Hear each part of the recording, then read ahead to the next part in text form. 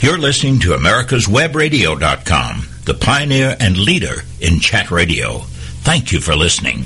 Welcome again to NSPS Radio Hour. This is Curt Sumner. Glad you could join us today for another show. I have with me a couple of gentlemen today who are going to do a follow-up show to something we did a while back, a few months ago, regarding the Surveyors Historical Society Rendezvous. Every year, I think it's every year, I'm pretty sure it's every year, there's a rendezvous by the Society in different places and tied with some specific event or theme. And we always try to do a show ahead of time to let people know what to expect, and then have a show afterwards to see what actually happened. And so this time I'm happy to welcome Brian Magee and Richard Bennett to the show to help with that. Thank you both for joining me today. Good morning. Yeah, good to be here. Richard, was it you who said you had snow, or was it Brian? Both. We're close. You're both in the snow. Okay. Yeah, we both had it. Yeah, we didn't get any of this particular one, as we said before we came on air, but I guess it's coming our way.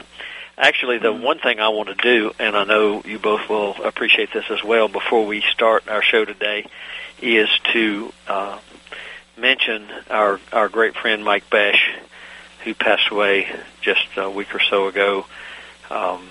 Very strong leader in a lot of different ways, and I know extremely active and participatory in Surveyors Historical Society events. And Mike's wife is actually on the board, I believe, now.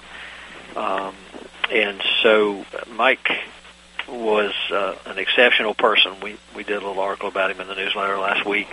Just a really, really good person, and one who cared very deeply about this profession that we all proclaim to care about. But Mike was one of those special people. I assume, Brian, you and Richard knew Mike. Well, we met at the conference, with so many new people there that I've never met before. Didn't get a chance to spend a lot of time with them, but they were there, and I know they had a good time while they were there, so at least they had that. Yeah, that's one of the things that he and Ann seemed to really enjoy doing, was getting to the rendezvous wherever they were, and just enjoying the events that were taking place and reveling in the history of our great profession. So I did want to mention that for our audience. Like I said, we did put something in the newsletter, but I want to make sure that we mention Mike and how much he will be missed in our profession. Yeah, as we started talking about, yeah, very, very sad, no doubt. In our last discussion, when Brian, I think you were on with Jim. I'm pretty sure you were. Yes. When we talked about the rendezvous last time, we were talking about all the things that were planned. So it's always good to go back and think about what those plans are and how things came together. All the reports I heard from everybody is everything went really, really well, and so that's good. But when we were on our last conversation, we had a little bit of discussion about the Colvin Crew and activities of the Colvin Crew as relates to Colvin himself and to this particular project. So maybe either or both of you might want to talk a little bit about the crew, just for those who may not have heard our show the last time. The crew was formed quite a few years ago at the one of the New York State Land Surveyors conferences. Was held up in Lake Placid, actually, and a fellow by the name of Kermit Remley made a presentation on Colvin and really got this group started. And we've been kind of following in the footsteps through the Adirondacks, basically, of following his surveys and looking for his marks that are amazingly still out there after all these years. We have little recoveries from time to time where we go out and hike a mountain or a trail down to a lake to recover these old marks.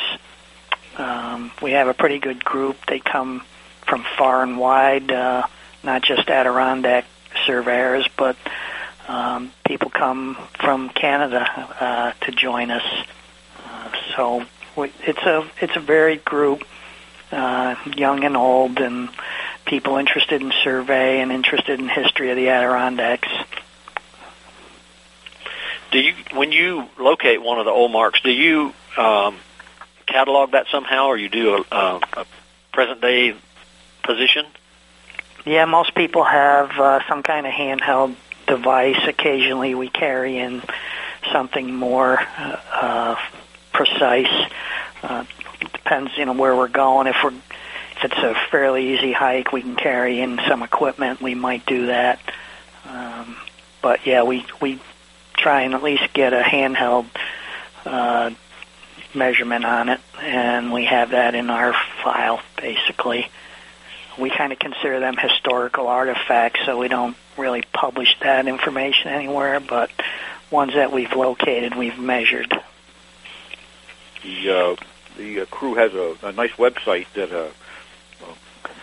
I think there's been 29-ish recoveries to date, and the first 14 were just paper reports that are with the camp historian or record keeper. But the rest of them are on, they can be looked up, where we've been and what we found on the website. Yeah, what is that website address for listeners who may want to go there?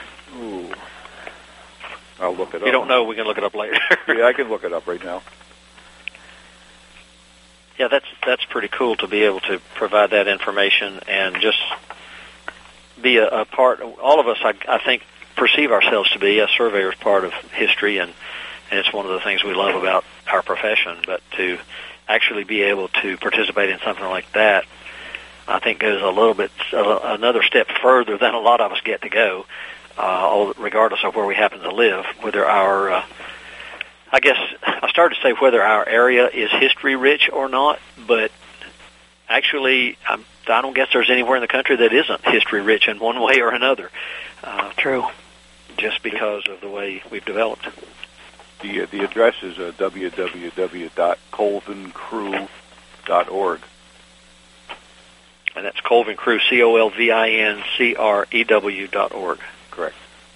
Great. Yeah, well, hopefully people will go and take a look at that site and find out what you guys are doing. Maybe it'll give people ideas about creating something similar in their own area. And I suppose I would be willing to bet there's groups like the Colvin Crew in different parts of the country who get involved. And now, in terms of the crew itself, up until the Historical Society decided to do its rendezvous based on Colvin's work, is there a tie between the crew and the society previous to that, or did you guys kind of get together just for this particular event? There were some people that were members. I think it started at the Philadelphia rendezvous when they went down there. That was 2 years ago, I think. I think that's right, yeah. So a few people went down there, and they were impressed by what was going on and thought that we could do that up here, and we did. But we didn't really have an interaction other than some people were members of SHS at that point. Right. Richard, I thought you started to say something. I'm not sure. I was thinking maybe it was 3 years. I wasn't positive, but it seemed like... Yeah, I don't remember that exactly, if it was. I know last year was out in the San Juans. Yeah. And so I'm not sure if the one right before that was the one in Philadelphia or not. One of our listeners may remind us of that somewhere along the way. But the timing of when it was isn't really as critical as my question about the connection of how you guys got together. And I suppose maybe that's the way it works with the society in more than one occasion. People will attend and say, well, hey, we've got this really neat thing too, so let's think about doing that. This is a little off topic, but being a music kind of guy, when you mentioned the one in Philly, and of course that brings thoughts of the Mason-Dixon line. I don't know if you guys are music fans or not, but there's a guy named Mark Knopfler who is from England and was the lead singer, guitar player in a group called Dire Straits, and does a lot of stuff on his own. But he wrote a song a few years ago called "Sailing to Philadelphia." Familiar with that? Have you heard it? Oh, yeah. Yeah, isn't that a great song? Yes, it is. But it's indicative. It was taken back when I first heard it. I was a little taken back when I first heard it. It was kind of surprising. Yeah, it was, and I thought it was a great tribute to the profession, and falls in line with this whole historical side of what we do, and bringing information into people's consciousness about what other folks have done. And again, in this first segment, I did want to follow up a little bit, and maybe you guys can remark on this. Can't even talk this morning. On the work of Colvin and leading up to this, and all the reading that I've been able to do on his work, and just the massive size of the venue there where his work was done, it just is mind-boggling. It is very impressive, and it's huge. It's like the park has turned out to be over 6 million acres, and when he began his explorations in the Adirondacks, there were no good maps. They had mountains where there were lakes, and lakes where there were mountains, and there were some tourist people there were some cartoon type maps that people were using, but it had to be quite an effort and an accomplishment to do what he did. And when he was doing his work, were all of the calls, so to speak, or location based, like to the top of that mountain or whatever, or were there actually marks ahead of him that somebody had been in there to do? Well, there was pretty much a wilderness, and then some of it is in the high peak region, what we call the high peaks in the Adirondacks, where it's very mountainous and tough terrain. There were really not a lot of calls per se. There was some colonial surveys done in the 1770s, and then right after, and shortly after the Revolution, there were some further surveys done that were supposed to have bound against the colonial surveys. Mm-hmm. But some of the lines were really long. There would be a more likely call would be like east to a point 10 miles north of some other point, and then that line may not have been even run or only partially run. So putting these, it wasn't just there were really two different surveys. One was locating the mountains and the terrain, the topographic survey, and the other was the land portion of the Adirondacks, putting the boundaries on, which for a lot of them turned out to be the state boundaries and the state park boundaries. And, right. So they weren't really looking. Believe it or not, we've reached our end of our first segment. So let's go to break. We'll come right back. Got a Schonstedt locator you're no longer using? Want to help a young surveying student? Donate it to an NSPS-recognized surveyor education program by shipping it, at no cost to you, to Schonstedt. The factory will refurbish it to like-new condition and send it on to a deserving institution. Pass your locator down the line and build on your surveyor legacy. Go to www.schonstedt.com/NSPS for details. Merry Christmas from all of us at America's Web Radio. This is Skip Coryell, host of the Home Defense Show on America's Web Radio. Join me every week for a full hour of all the best and latest information on how you can get the skills and equipment you need to protect the ones that you love. Attention surveyors, Schonstedt announces the Magee, the next generation magnetic locator. The Magee combines the best features of two flagship Schonstedt products, the sensitivity and precision of the GA52CX and the visual display and single-handed operation of the GA92XT. Contact your dealer for details or go to www.schonstedt.com. Schonstedt, the best just got better. Quick Stakes is your answer to staking. Lightweight, easy to ride on, easy to use, easy to find, and won't break your back carrying them like the old-fashioned wooden stakes. Have you tried a sample? If not, get a pen and paper and write down this number, 800-438-0387 or go to quickstake.com. That's QUIKSTAKE.com and order your samples. Ask your surveying supply dealer for Quick Stakes today. You're listening to AmericasWebRadio.com, the pioneer and leader in chat radio. Thank you for listening. With Brian Magee and Richard Bennett, talking about the Surveyors Historical Society Rendezvous that was up in the Adirondacks this past fall, and following up just real quickly on what Richard was saying before we went to break with regard to Colvin's work, and you were saying, Richard, that a lot of the work they were doing was following just very directional type descriptions, and then I thought it was intriguing when you mentioned while we were on break about the looking at blazes on trees that were 100 years old. That would be really hard to find sometime, I would think. But, yes, and depends on the tree, I guess. Yeah, well, there was lumbering going on. There were forest fires, and the natural decay of the 100-year-old trees. And from the original 1770 blazes, they didn't set monuments. There were no corners, or they didn't set stone monuments or anything in the colonial period. They just marked the trees, and they did have some field notes. So when they crossed a lake shore or a river, Colvin was able to put some of that information back together. And then he perpetuated the line. Thank goodness he did it, because he perpetuated the lines with monuments set on his traverse lines and on the corners. Otherwise, I don't know where we'd be today. Yeah, I'm sure that has a big impact on a lot of different things. And what was the timing?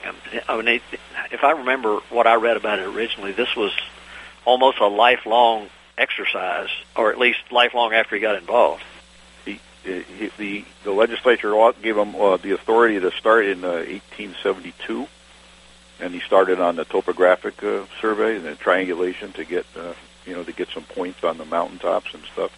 And in the early 1880s, they included the land, so it became known as the Adirondack Land Survey. And then he had the authority to tie in and locate and determine the original patent boundaries. And then he went on until 1900 when he was replaced. So 1872 to 1900. That's a long time. Yes.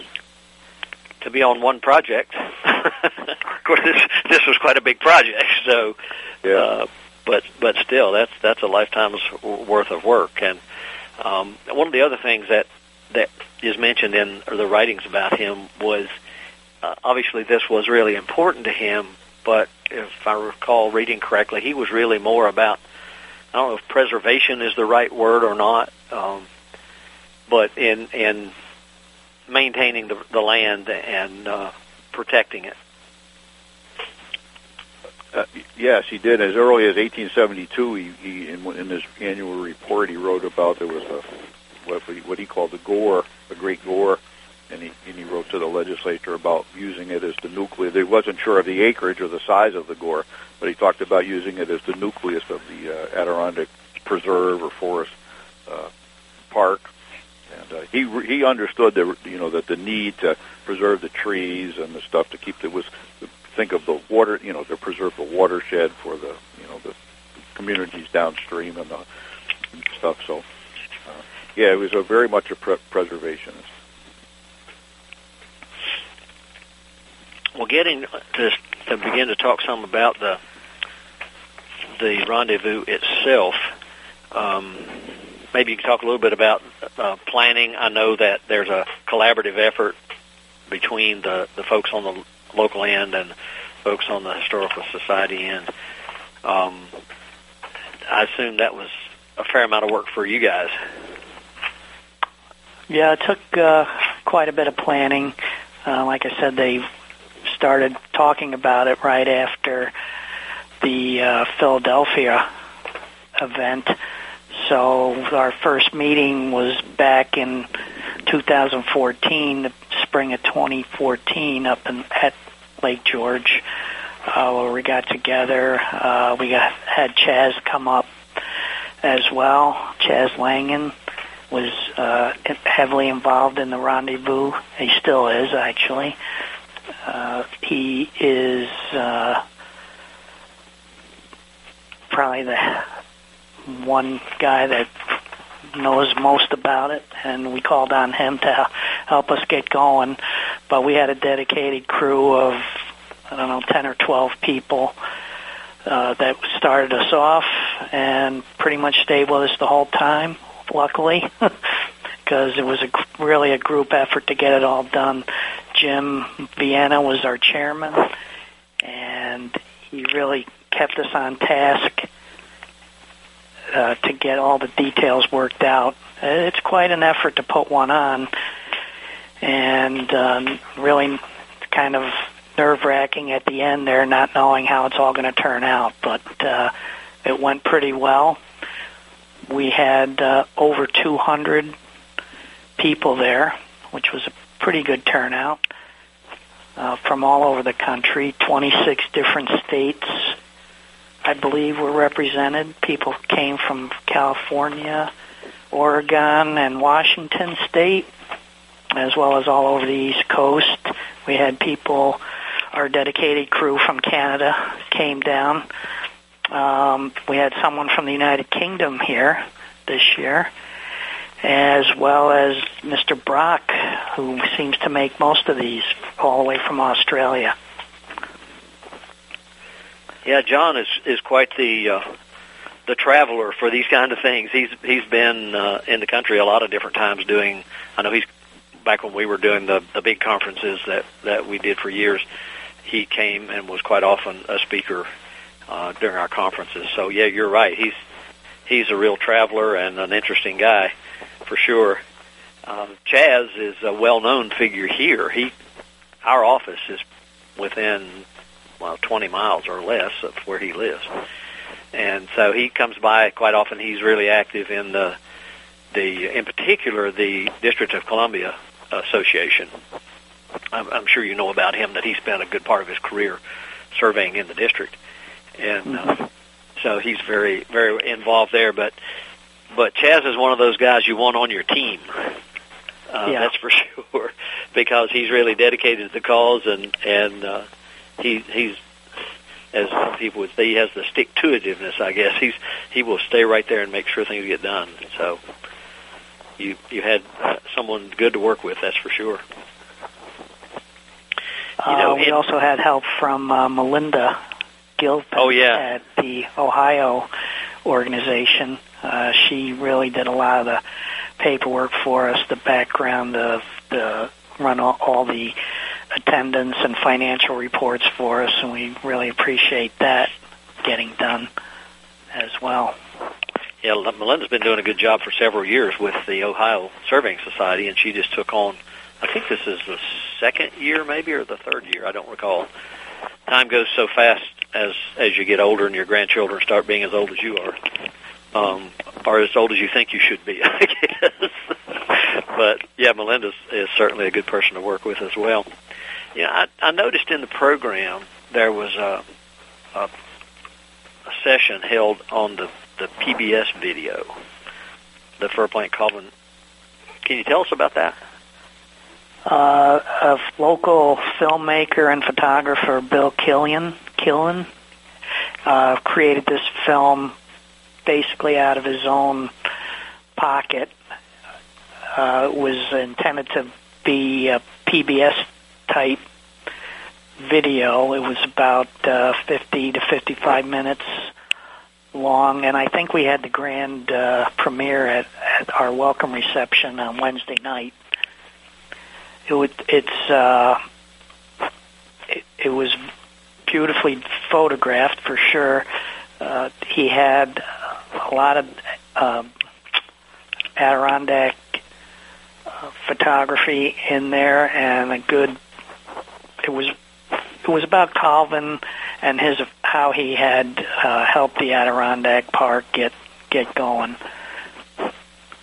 So it was about his work in general, not just the survey portion. Right. It wasn't specifically set out to be about the survey itself. It was more Adirondack Park related and how Colvin had his effect on it. I see. But the name of the film was called Colvin. Okay. So was it done specifically for PBS, or did Mr. Killian do it and allowed them to use it? Maybe you don't know that answer. I was just curious if people wanted to get a copy of it, if that was possible, I guess. He's working on that right now. Okay. That hasn't come out yet. It hasn't been broadcast yet either. He's still attempting to get that aired, but he did have it completed, and it is ready to go out. And he is in the process of trying to get DVDs made to have those for sale at some point in the near future. Well, that'll be good. When that's available, maybe I can get that information from him and make it available. We can send it out through our newsletter or something if he's interested in doing that. Yeah, we can do that. I think there'll be a lot of people that might want to see that. Now, I understand, too, and actually I'm a little jealous, frankly, because I had previous commitments, so I wasn't able to come up, and I haven't been up in that area for a few years, or at least around where your venue was. I have been there before and love the place, but it'd be hard to find a nicer setting than what you guys were able to set up for the event. It worked out. The weather was pretty good for the most part. We didn't really have any bad weather. It was a little late in the fall foliage turning this year, so we didn't have all of that. But we had lunch on Lake George on a cruise, and it was a beautiful day for that trip. And Friday we went up to the top of Gore Mountain, and that didn't turn out too bad either. It wasn't a perfect day, but it was pretty good. We had a number of different types of equipment set up there for people to measure angles and distances with on the top. Now, was that a trip you were able to drive to all the way or most of the way? The trip to Gore, we had a bus from Lake George, and then at Gore Mountain there's a gondola up to where we had the equipment set up. And for those hardy enough, there was a hike, a short hike, but uphill to where Colvin actually had his station. He had to travel to that on foot, and there was a number of good hardy souls that went on that. Yeah, when you said hardy souls that could walk up there, I would probably fall into that category, but not so much because I'm hardy, but it's because I don't do heights well, and gondolas might not be a good thing for me. So I've done them before, but always with trepidation. But there was a couple of people that didn't want to go up on the gondola. Yeah, I can relate to that. Well, let's go to our second break, and we will be back in a couple of minutes and follow up on the rest of the activities from the Rendezvous. Attention surveyors, Schonstedt announces the Magee, the next-generation magnetic locator. The Magee combines the best features of two flagship Schonstedt products, the sensitivity and precision of the GA52CX and the visual display and single-handed operation of the GA92XT. Contact your dealer for details or go to www.schonstedt.com. Schonstedt, the best just got better. Quick Stakes is your answer to staking. Lightweight, easy to ride on, easy to use, easy to find, and won't break your back carrying them like the old-fashioned wooden stakes. Have you tried a sample? If not, get a pen and paper and write down this number, 800-438-0387, or go to quickstake.com. That's QUIKSTAKE.com and order your samples. Ask your surveying supply dealer for Quick Stakes today. This is Skip Coryell, host of the Home Defense Show on America's Web Radio. Join me every week as we explore all aspects of home and family defense as we strive to defend the ones we love in an ever-changing and volatile world. Got a Schonstedt locator you're no longer using? Want to help a young surveying student? Donate it to an NSPS-recognized surveyor education program by shipping it, at no cost to you, to Schonstedt. The factory will refurbish it to like-new condition and send it on to a deserving institution. Pass your locator down the line and build on your surveyor legacy. Go to www.schonstedt.com/NSPS for details. You're listening to AmericasWebRadio.com, the pioneer and leader in chat radio. Thank you for listening. Welcome back to NSPS Radio Hour, talking today with Brian Magee and Richard Bennett about the Surveyors Historical Society Rendezvous, most recently in September and right up to October 1, actually. Now, was one of the activities a trip to Ticonderoga? Did I read that somewhere? No, we went up to the Adirondack Museum at Blue Mountain Lake, New York. Okay. After we went up on Gore, we had a stop where we dedicated a sign in North River, which is about 10 minutes from Gore Mountain, and we marked county line between Essex and Warren County there with some members. We had some student attendees from Paul Smith College. We had them set one of the marks, and I believe John Brock was involved with setting the second mark as well. Then we went up to this museum. It's an Adirondack museum. It's basically tells the history of the Adirondacks. One of the sections that they have is dedicated to Colvin. They have some of his equipment there, and we were able to see that as well as spend some time there just looking at the rest of what was on display. Now, that was a different trip than the one to Lake Placid, obviously.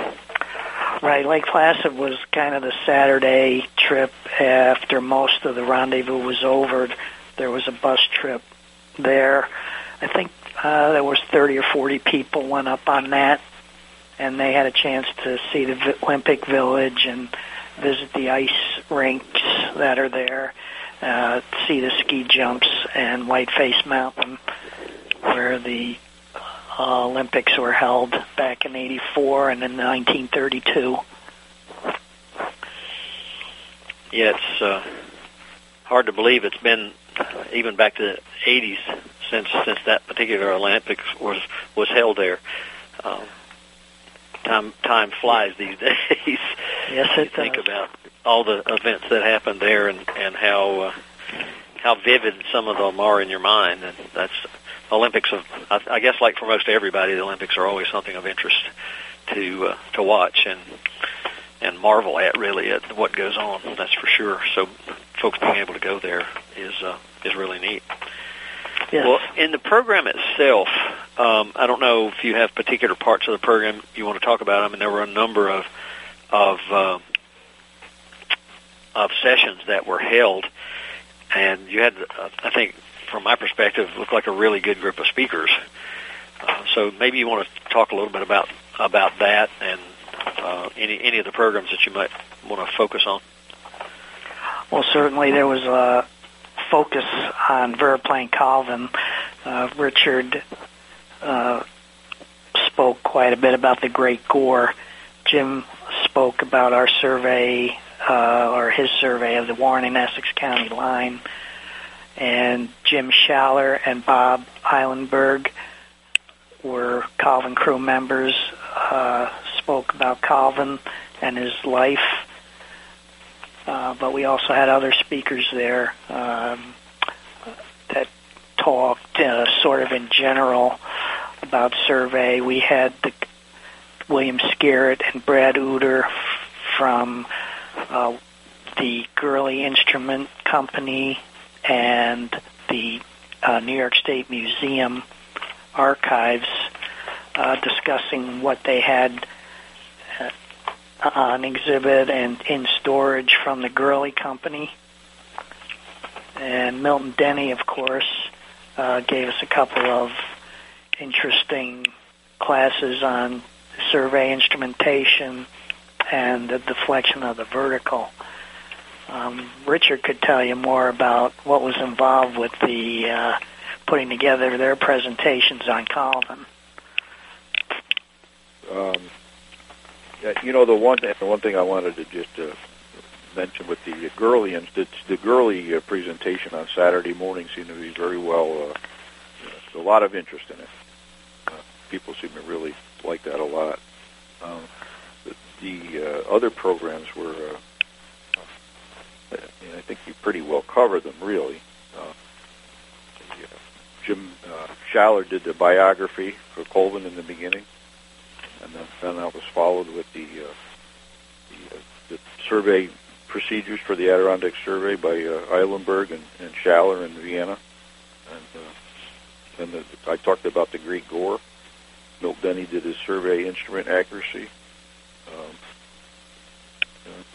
We spent a whole day in the classroom, and then that was followed by a day up on top of Gore Mountain, turning some angles with some a compass, a transit, measuring some distances with an EDM. There were, I think, 5 or 6 different types from older instruments to modern instruments that we use now. And that seemed to be and that was for credit also, so that seemed to go over well. Yeah, it always attracts people for sure, doesn't it? Yeah. Yeah. It helps. Brian, you mentioned or maybe you both mentioned the presentation on the Gurley instruments. Was that a historical perspective or? Yes, William Scarrett is the one that has written a book. Well, he didn't. He's kind of the archivist, I guess, on Gurley. He's the expert, at least in our area, on Gurley and Gurley's production around Troy, New York. Mr. Oder is working at the State Archives that has acquired a bunch of Gurley equipment and records from the Charles E. Smart collection. He's affiliated with the New York State Museum, and a lot of that equipment is stored. Some of it's on display in the museum in Albany, but they have so much more that's stored, and they were able to bring a few things with them to display and talk about. So was with all that history, was the Gurley sort of an instrument of choice for surveyors in the area over time? I would think they were premier in the area and around the country as well. Yeah. Oh yeah, certainly around the country. I just assumed maybe that because of the connection to the area, it might have been one that surveyors there were. You find that to be the case in a lot of places I've found where you go, and groups of surveyors kind of, at least historically, have sort of gravitated to a particular type of instrument. And I guess a lot of that has to do with our whole process of bringing people into the surveying profession over time, where we have our mentors and we tend to follow in their steps, I guess. That was the reason I asked the question, is if that might have been the reason. Yeah, kind of a tie-in with Colvin as well, because he would use their equipment and use them for necessary repairs as well, since they were relatively close to the survey being done. And I know that he did use, in his field notes, he's marked down that his instrument was a Gurley solar transit or Gurley transit, whatever he was using. So he must have been using, at least sometimes, Gurley instruments. Right. Well, Richard, since you were a presenter on the Great Gore, talk about that a little bit. Well, it was, there was Herb Remley, when he made an address to the International Surveyors Conference, I think it was around 2002 in Washington, and he pulled an excerpt out of the Colvin report from 1872, where Colvin talked about this gore, that there could be this Great Gore, and it could be the nucleus for the Adirondack Park, and then Jim Vienna asked me if I would do some research and do a presentation on it. So I really did. When I started, I knew little, but I'll try to be as brief as I can. The first line, there was a patent of maybe 800,000 acres or 1 million acres. It turned out over 1 million acres called the Totten and Crossfield Purchase, and the line was run by a surveyor in 1772, partially run by a guy called Archibald Campbell, with a compass. This is all that they were working with at the time, blazing trees and running a line.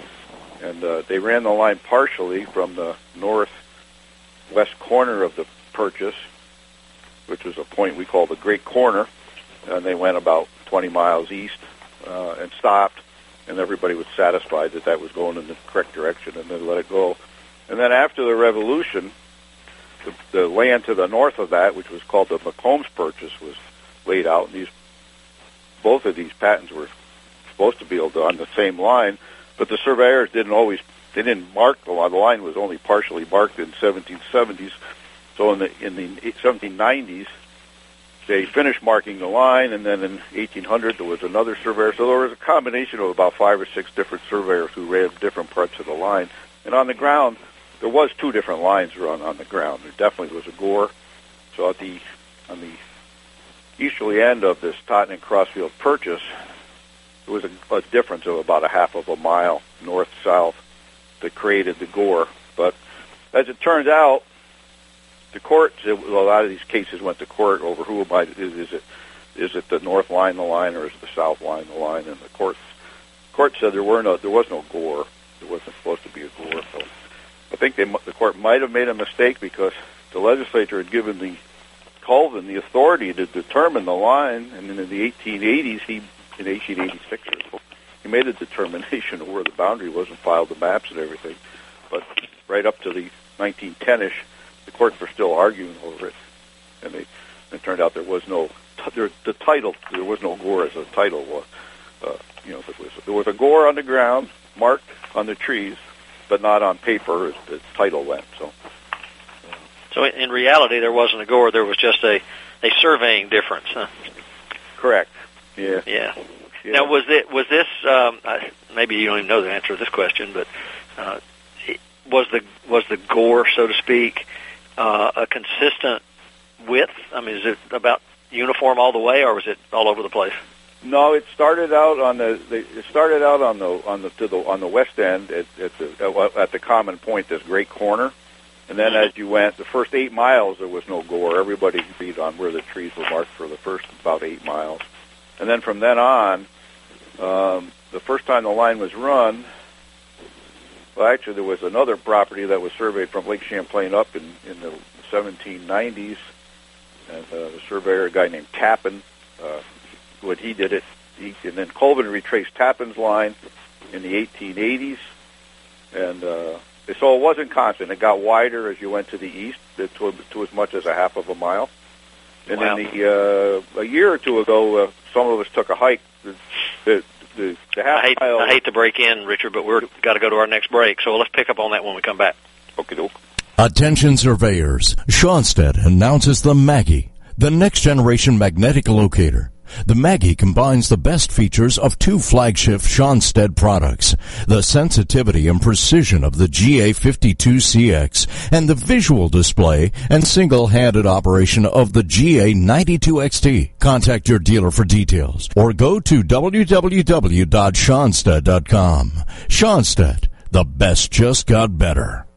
This is Skip Coryell, host of the Home Defense Show on America's Web Radio. Join me every week for a full hour of all the best and latest information on how you can get the skills and equipment you need to protect the ones that you love. Quick Stakes is your answer to staking. Lightweight, easy to ride on, easy to use, easy to find, and won't break your back carrying them like the old-fashioned wooden stakes. Have you tried a sample? If not, get a pen and paper and write down this number, 800-438-0387, or go to quickstake.com. That's QUIKSTAKE.com and order your samples. Ask your surveying supply dealer for Quick Stakes today. Did you miss a show that you really wanted to hear? All of our programs are available for download on americaswebradio.com and on iTunes. You can listen to your favorite programs on americaswebradio.com anytime you like. Got a Schonstedt locator you're no longer using? Want to help a young surveying student? Donate it to an NSPS-recognized surveyor education program by shipping it, at no cost to you, to Schonstedt. The factory will refurbish it to like-new condition and send it on to a deserving institution. Pass your locator down the line and build on your surveyor legacy. Go to www.schonstedt.com/NSPS for details.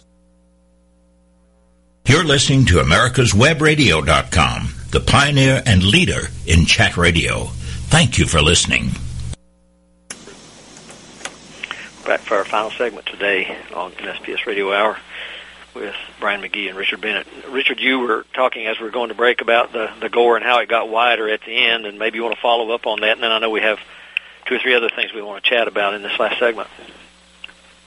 Yes, so as I was saying, the gore was had a point on the westerly end, and it went to about a half a mile on the easterly end, and that's over a distance of, I'm going to guess, about 40 miles across. So it's quite a long line, but half a mile. A year or so ago, some of the members of the crew took, as a recovery, we took a hike up to this gore ends at an area known where there's some ponds called the Preston Ponds, and we took a hike up there, and we did find Colvin's. He had traversed up from Lake Champlain some 20 miles, set a mark. It took him about 10 years. First year he was there, he set a flag. The other time he went back, he put a drill hole in the rock. The third time he went back, he set a disc in the thing, and we found that disc about 2 years ago. So that's cool. Pretty impressive in a blowdown area, and it was a pretty expensive hike too. Just to imagine working up there, it almost killed us just to get there. Well, I know there were a couple more things that you guys want to talk about, so I'll just turn it over to you, and you can do that. Talk in any order you wish. Well, we on Saturday we had class in the morning, and for those that didn't want to go on the Lake Placid trip, we had a trip right next door to the hotel is the Fort William Henry. So we're able to go in there and get a tour. It's a replica. The original fort's gone, but it was rebuilt pretty much to the spec. So we're able to get a tour there, and they have activities going on year-round at that fort. And then next door to that is a state park, they call Fort George. There was a fort there, Fort George, and also Fort Gage. And there's basically remnants left, but they've been doing archaeology digs there over the last couple of years and uncovering and cataloging different aspects of these forts. Then we were able to go with one of the guides or one of the people leading those digs and have a detailed explanation of where we were and what we were looking at. These forts were in use at the time of the French and Indian War, basically before the United States even was formed. So they go back quite a few years. The last of the Mohicans are storied here as well, if you've read any of those stories by James Fenimore Cooper. Yep. The guide, her name was Dr. Lynn Holman, I believe. And so that's an ongoing project is there a time frame on it? I don't think they're done yet. They know that the last couple of years they've been active there. They didn't have any pits open when we went through there. I think they were done for the season. But I'm pretty sure they're going back again in this coming year. They did have a monument there for the what the tour guide, this Dr. Lynn Holman, told us was the site of the oldest unknown soldier, United States unknown soldier. So it must have been a revolutionary. They found some remains from the Revolutionary War, and they're buried there with a monument. Right. That's something that they have memorial at every year. Now, you mentioned another presentation that at the museum. That's a different one than the one you just talked about, right? When we were at the Blue Mountain Lake Museum, is Jerry Pepper. Uh-huh. He did a presentation in the auditorium to anyone that wanted to come in and listen. He actually gave it twice, in case there weren't enough seats. So again, it was another hour of facts about Colvin and his life and that sort of thing from his perspective. Right. And Brian, I think you mentioned the presentation by Did you say Dr. Starbuck? Dr. Starbuck gave the presentation about the great forts in Lake George, and then we were able to make that tour of those sites after his presentation. Okay, so his was tied to the forts you were talking about. Yes. Yeah, I just didn't make that connection first. And then another thing you mentioned was a walk that you guys took. Was that covered in the two things you just talked about as well, or is that a different thing? Yeah, because we're in close proximity to these sites, we were able to walk. Fort William Henry is right next door, and part of the property where we actually had the rendezvous at the Fort William Henry Conference Center. So that's right on the same property, and then 5 minutes down past there is the state park with the other forts, remnants of the other forts there. Well, with all this experience that you've gained in this particular rendezvous, I guess the big question is, are you ready to jump on the Chaz bandwagon and become volunteers for the standing committee the Historical Society is trying to put together for future planning? Hello? You're asking.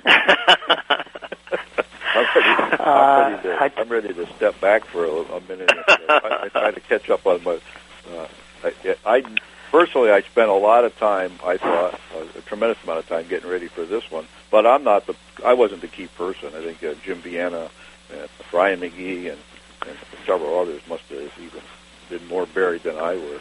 And I'm retired, so semi-retired, so I have extra time. But some of these people are still working for a living, so I can't imagine where they found the time. Certainly, as someone that's been worked on conferences for a few years with the state, it's definitely a good idea to have some people on the committee that were involved with previous conferences. It helps to get that perspective, and if SHS is heading that way, that's probably a good idea to sort of get. I mean, we kind of, even though we had input from them, we kind of put this on as we saw fit, so to speak. But if they're looking to have a more uniform conference, next year it's in Massachusetts at Thoreau's home at Walden.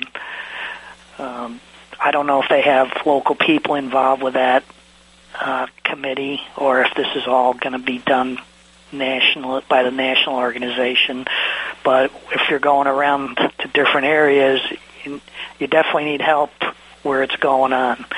I don't think you can do the whole thing, remotely, so to speak. And I think having local volunteers helps. Oh yeah, I would agree 100%, because you always need people, not only from the perspective of having local knowledge of the area, but in the case of something like the Historical Society events always have a focus. And that's not to say that other national conferences don't have a focus. They do of a sort, but they're not necessarily targeted toward something as particular as the rendezvous are.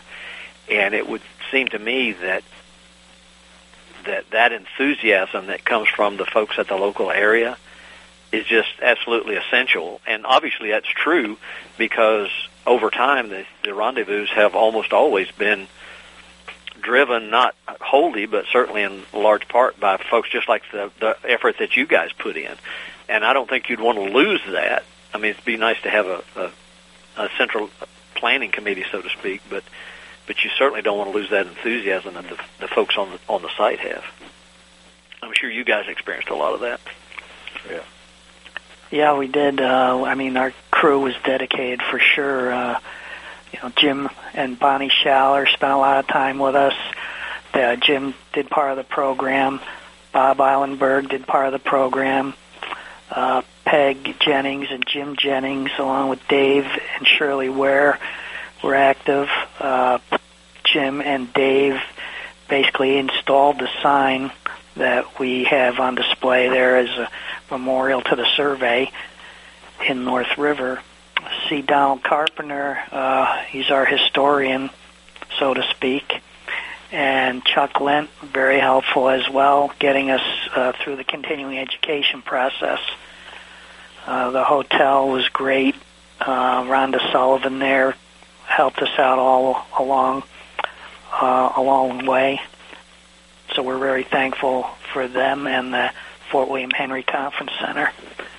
But so there was a good group, 12 and plus people in the field that showed up, volunteered their time as well to help us get equipment up Gore and things of that sort. So we're lucky that we were able to get that much help to pull this off. Yeah, you mentioned the continuing education side of it. I can certainly relate to the issues with that, particularly if you're trying to do it and get available for credits for people no matter what state they're in, because your visitors coming from other states and dealing with the different state boards. They're all over the place in terms of what you're required to do. Some are really difficult and some are pretty easy. But that certainly is a challenge that has to be taken care of. Yes, I think if you're going out of state to try and get a education credit, you really need to check with your state board before you assume you're going to be getting credit. Absolutely. Because some of those are lengthy processes for the people who are putting on the program.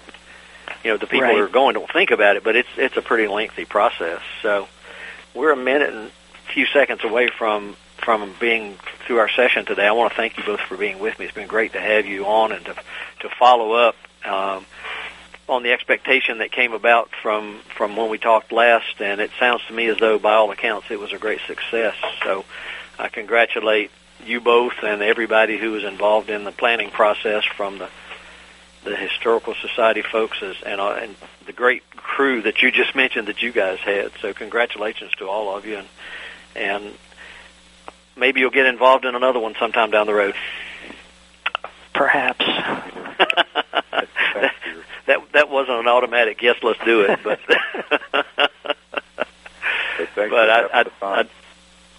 I'm sorry, Richard, what did you say? I said thank you for having us on. Oh, it's my pleasure. I was really looking forward to the show because I was excited about the program and really disappointed I couldn't attend, but I'm glad to hear the results and that everything went well for everyone who attended and for the society and also for all the folks there with you guys. So thanks again for being with me, and hopefully we'll be able to chat again sometime soon. Thank you. Take care. Okay. Yep. You're listening to AmericasWebRadio.com, the pioneer and leader in chat radio. Thank you for listening.